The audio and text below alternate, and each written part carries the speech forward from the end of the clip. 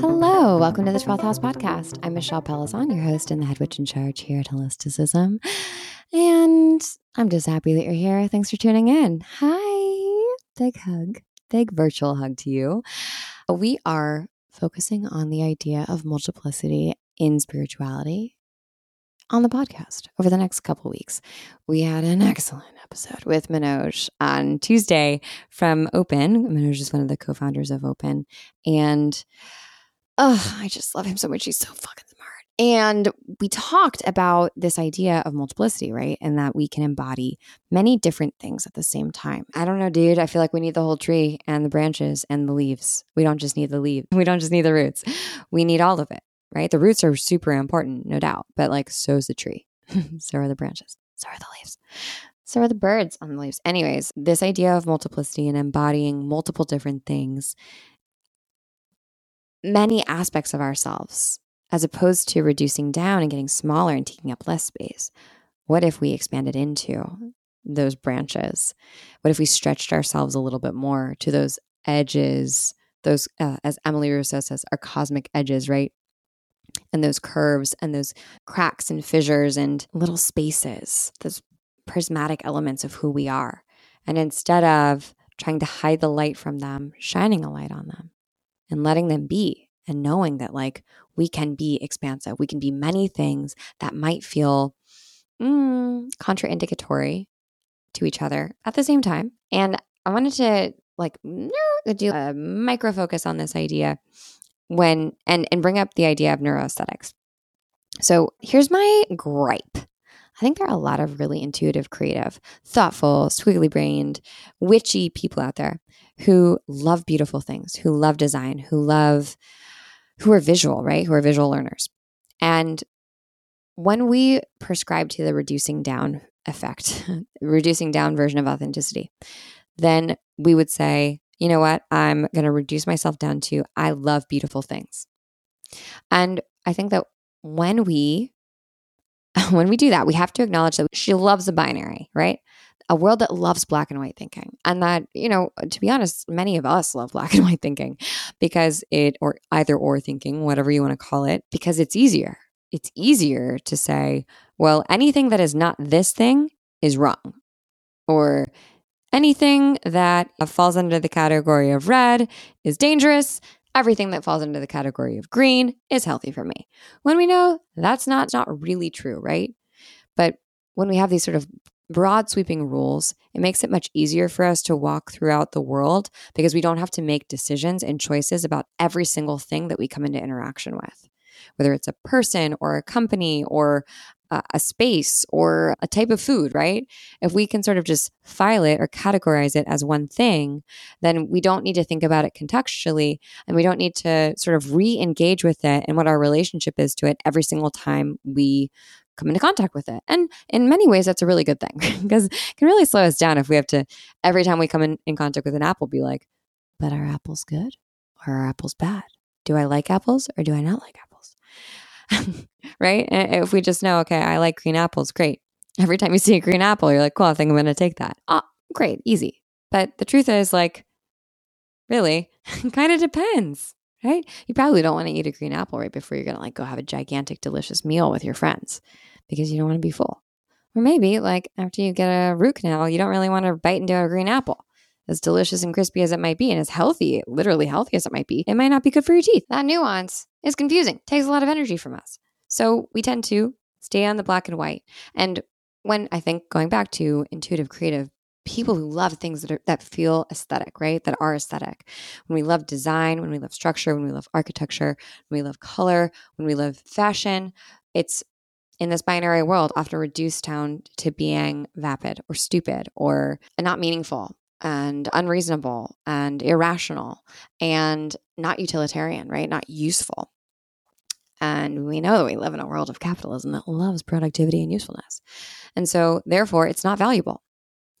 And we might, if we subscribe to this idea of reducing ourselves down to one version, right? Our authentic quote unquote version, we might think, okay, well, I love beautiful things. I love aesthetics. They matter to me, which means that I'm not smart, or I can't love math, or I can't,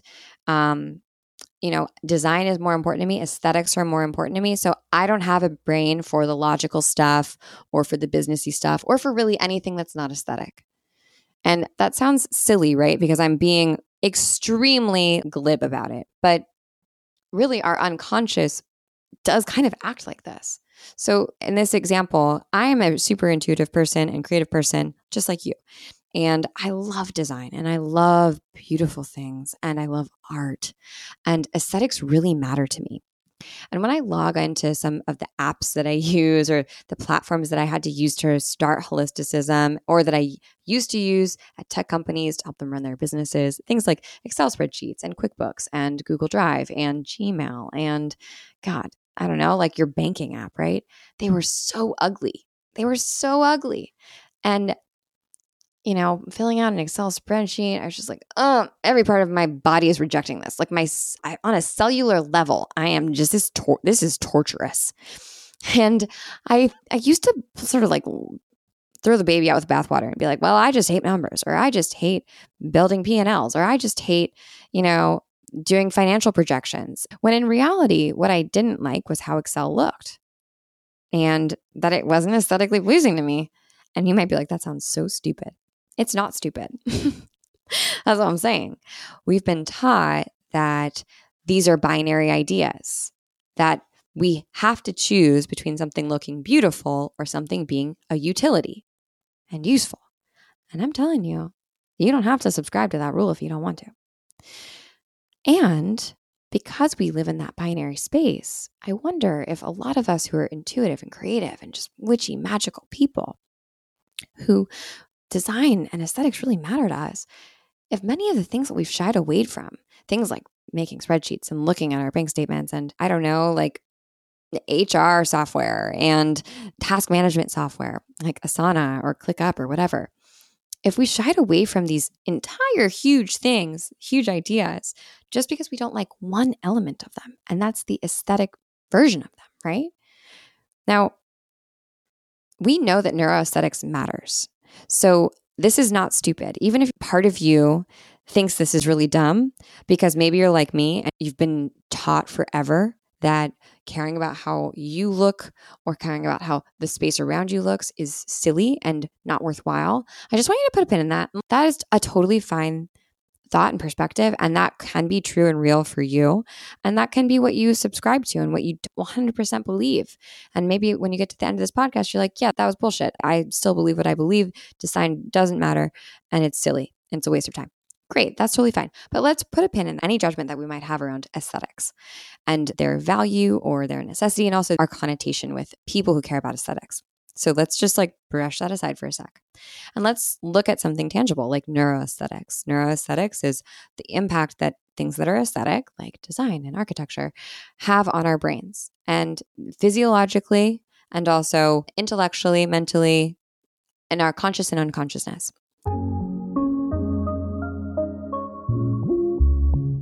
Okay, so you've heard us talk about open on the podcast over the past few weeks, and honestly, we just can't get enough of them. So today I just wanted to tell you a little bit about this class that I took this week. That was a stretch class with Lee He. And I mean, I hate stretching. I never stretch after runs, workouts. I know it's like flossing. You're supposed to do it. I just can't bring myself to do it if someone is not forcing me to stretch. So I saw this class and was like, you know what? This is a perfect opportunity to do this in community, to get the Holisticism Hub on there and to stretch together. And oh my gosh, it kind of felt like a lullaby. And I had no idea how badly I needed to stretch. And similar to every other class that Open has, there was really awesome music incorporated. Lee He was on their futuristic looking set. You feel like you're on another planet. It's very pretty to look at. Their outfits are always coordinated and neuroaesthetic, They matter. They get you into the zone. So if meditation isn't your thing, maybe a little movement is, and you could do a little stretching, do a little Pilates. Who doesn't want to feel snatched after a little Pilates class? Go check it out in our show notes, 30 days free with the code Holisticism, or just grab the link. And I highly highly recommend checking them out. Get your snatch on. If you want to join us in community class, we are doing a breathwork class on Thursday, August 26th with Manoj. It's 20 minutes. We're also doing a meditation on Tuesday, August 31st with Allison Simon. It's 15 minutes, just a little dip your toe into meditation. So join us. Let us know how your practice is going, and we'll see you in class. I talked to my advisor, Ivy Ross, who is an incredible designer, amazing business person, is the director of design at Google. We talk about neuroaesthetics a lot because she really cares about them. And she's seen a direct correlation in how beautiful or aesthetic something is with its use and the pleasure that people get from it. This is like what she studies all day long. And I love art and aesthetics and beautiful things. And I love using my brain. And I love things that have utility too. And we know that the way a space looks impacts how we feel and also how we feel about ourselves and how we feel about that space. There's a great book called The Architecture of Happiness and by Alain de Botton, and it talks even more about this, in particular around architecture, obviously, and how Gothic style architecture versus Brutalist style architecture versus modern architecture, how it makes us feel and why, what emotions it evokes in us. And if we want to go like super granular, think about fluorescent lights. There is proof that fluorescent lighting increases levels of anxiety and depression. It is related to migraines and headaches. It's related to increased inflammation throughout the body. These are legit scientific studies. And who knows if it's causation or correlation. Either way, fluorescent lights impact us negatively. And so we know that neuroaesthetics is real, whether it's the actual structure, right? Or if it's the emotional sort of relationship that we have to a thing. It makes a difference for us. Even if we don't think that design matters, even if we don't value aesthetics, it still makes an impact on us. So imagine for those of us who are visual learners or who are artists or who are super creative or for who design really, really matters or maybe who are tactile learners who need to feel things and see things in a specific way, organized spatially. Imagine how much aesthetics really do play a role in how we show up in the world. And to bring you back, to land you back down in this example of using something like an Excel spreadsheet that you think is so ugly and terrible, and you have this horrible visceral reaction, full body reaction to the idea of even sitting down with your finances. And I wonder if instead of going black and white and saying, well, finances, I'm just bad at those because I'm creative or I'm intuitive or I'm a witch, I'm magical. And finances always make me feel bad, right? Extreme thinking, black or white thinking.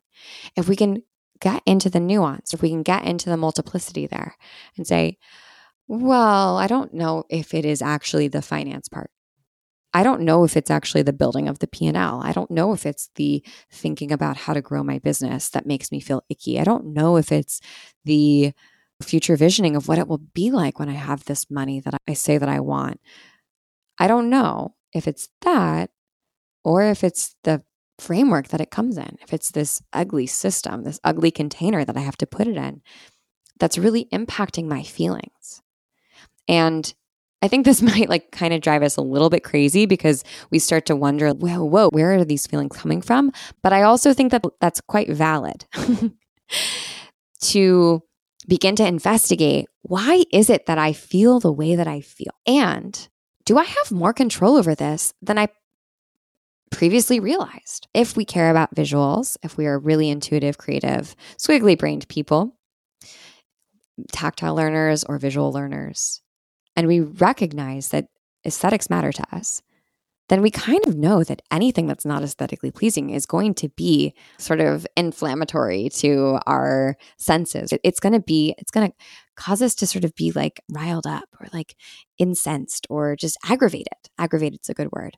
And it might be low grade aggravation that we don't even really notice. That we're not oh, this is so ugly. We sort of deal with it because we've spent our whole lives sort of dealing with systems and situations and maybe computer platforms or spaces or clothes or uniforms that just have this low level of aggravation that we have to deal with because we didn't know that there was something else out there for us. We didn't know there was another option. So we've cut ourselves off from that, right?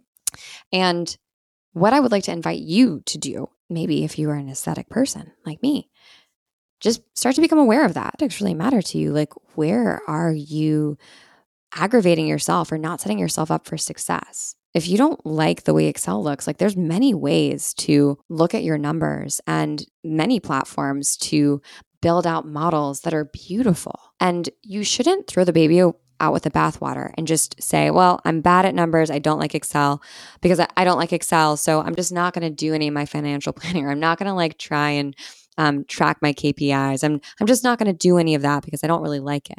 That makes no sense. It's like saying I don't like books written by white men in the 30s and I just like don't like books. So I'm just not going to read books. Like that's not the same thing. I would probably even like double click on that white men in the 30s. Is there a specific one you don't like? There's probably some great books written by white men in the 30s. Maybe not, but let's just, I don't know. We have to like throw everything away.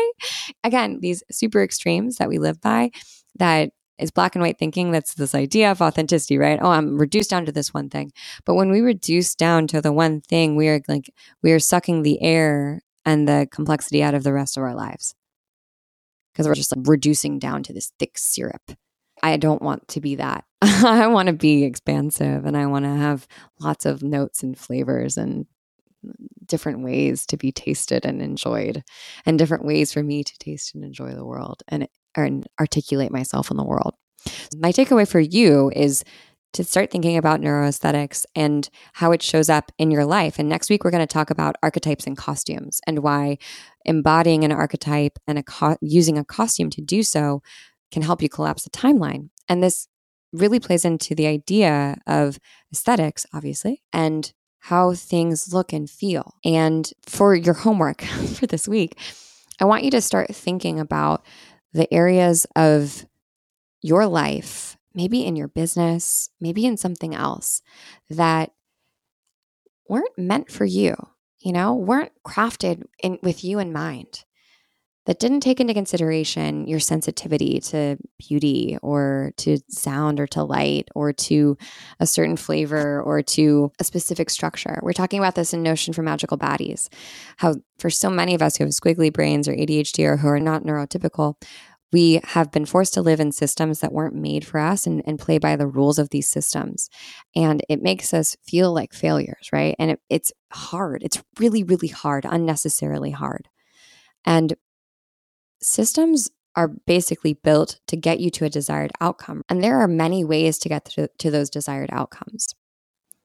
Maybe for the example that I've used today is the desired outcome of like understanding your finances, right? So usually the system to do that is making Excel spreadsheets so you see what your finances look like.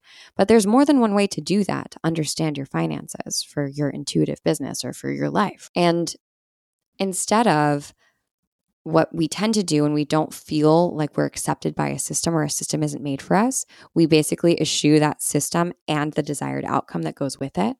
We just say like, I don't want that thing anymore. Instead, what we can do is say, you know what, this system doesn't exactly work for me. It's not made for me. So I need to figure out a system that does work for me. And the more I know myself and acknowledge all of my multiplicity, the better I know who I am. I have self-knowledge and I can build things to support myself. I can build systems or a life or rituals or space or a wardrobe or anything in my life to support me and who I am and all my dynamism.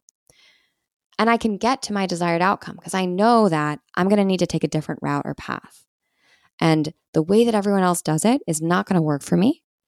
But that doesn't mean that I can't get to the same outcome as them. It just means I'm going to have to take a different route. And there's nothing wrong with that.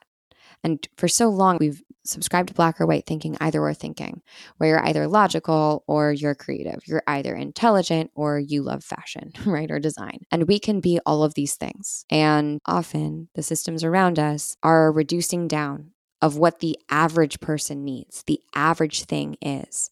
And when we reduce down, we lose all of that dynamic flavor and color and texture and magic. So of course, the average system isn't going to work for you.